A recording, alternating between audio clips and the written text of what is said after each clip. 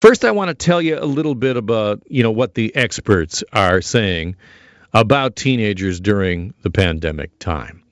For example, Tamara Mendelson, who is director of the Johns Hopkins Center for Adolescent Health, says teenagers are at a stage in life when they are very invested in social connections and in separating from their parents. So COVID-19 social distancing requirements have a different emotional impact on them than adults. And depending on their age and developmental stage, some adolescents may have a hard time understanding what the pandemic really means and how it impacts their world. And just imagine your 14-year-old self. Just put this into perspective. You're 14, and, midway through March, they say to you from school, they say, okay, your marks can't go down. Whatever mark you have right now, that you can have that at the end of the year. So your marks won't go down. Oh, and by the way, here's a huge chunk of homework and some reading assignments, and would you do this essay and a couple of math worksheets? Get to that, would you? And if you're 14, you're like, yeah, right. Not a chance. And so it's left to us as parents in many cases to try and be the motivator. And that, when you have a teenager, is not a recipe for harmony in the house. And meanwhile, they're staying up all hours of the night. Dave McGinn is a writer for the Globe and Mail and has an interesting story about this in the Globe, about why teenagers have gone nocturnal during the pandemic. And he joins me on the line. Hi, Dave. Hi, how are you? Well, I'm okay. I'm happy I'm not a teenager trying to, figure my way through this, chaos of the pandemic. I think it must be horrible to be a teenager, and I wouldn't want to be the parent of a toddler right now who requires constant attention. But yeah, probably worse to be a teenager. Yeah, and then being a parent of a teen, that is a kind of brave new world too now, because structure and, screen times and bedtimes and alarms, none of that exists anymore. No, nothing. And remember when you were a teenager, all I wanted to do when I was a teenager was to get away from my parents and go hang out with my friends. And now teenagers are stuck at home with their parents. It must be so stressful. It must be so frustrating.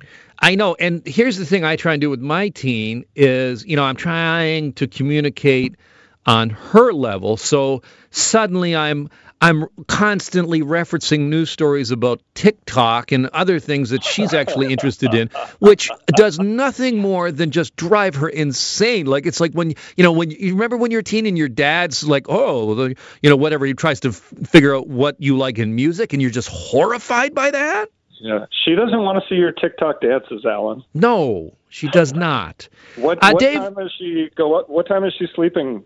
This is the thing is I'll notice sometimes that there's a TikTok post at like 4 a.m. Right.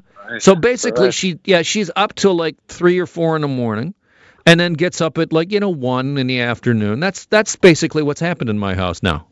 Yeah. Did you ever try to enforce a regular bedtime, or did you just throw in the towel early?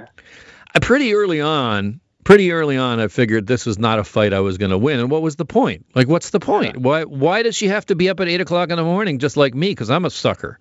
Yeah, right. Well, that seems to be the opinion of every parent I talk to. And you interviewed some experts on this, and what did they tell you about what parents should do?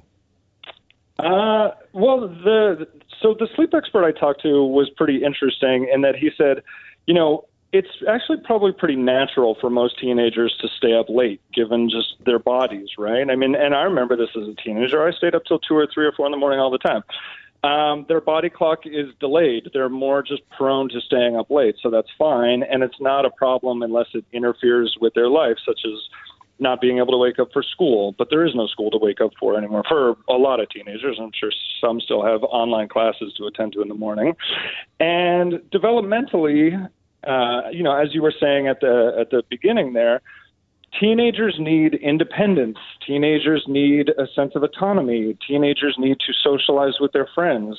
And in the pandemic world we're living in, maybe the only opportunity a lot of them have to do those things is at 2 in the morning when the rest of the family is asleep and they can finally be alone and enjoy whatever sense of independence they can have now and talk to their friends online.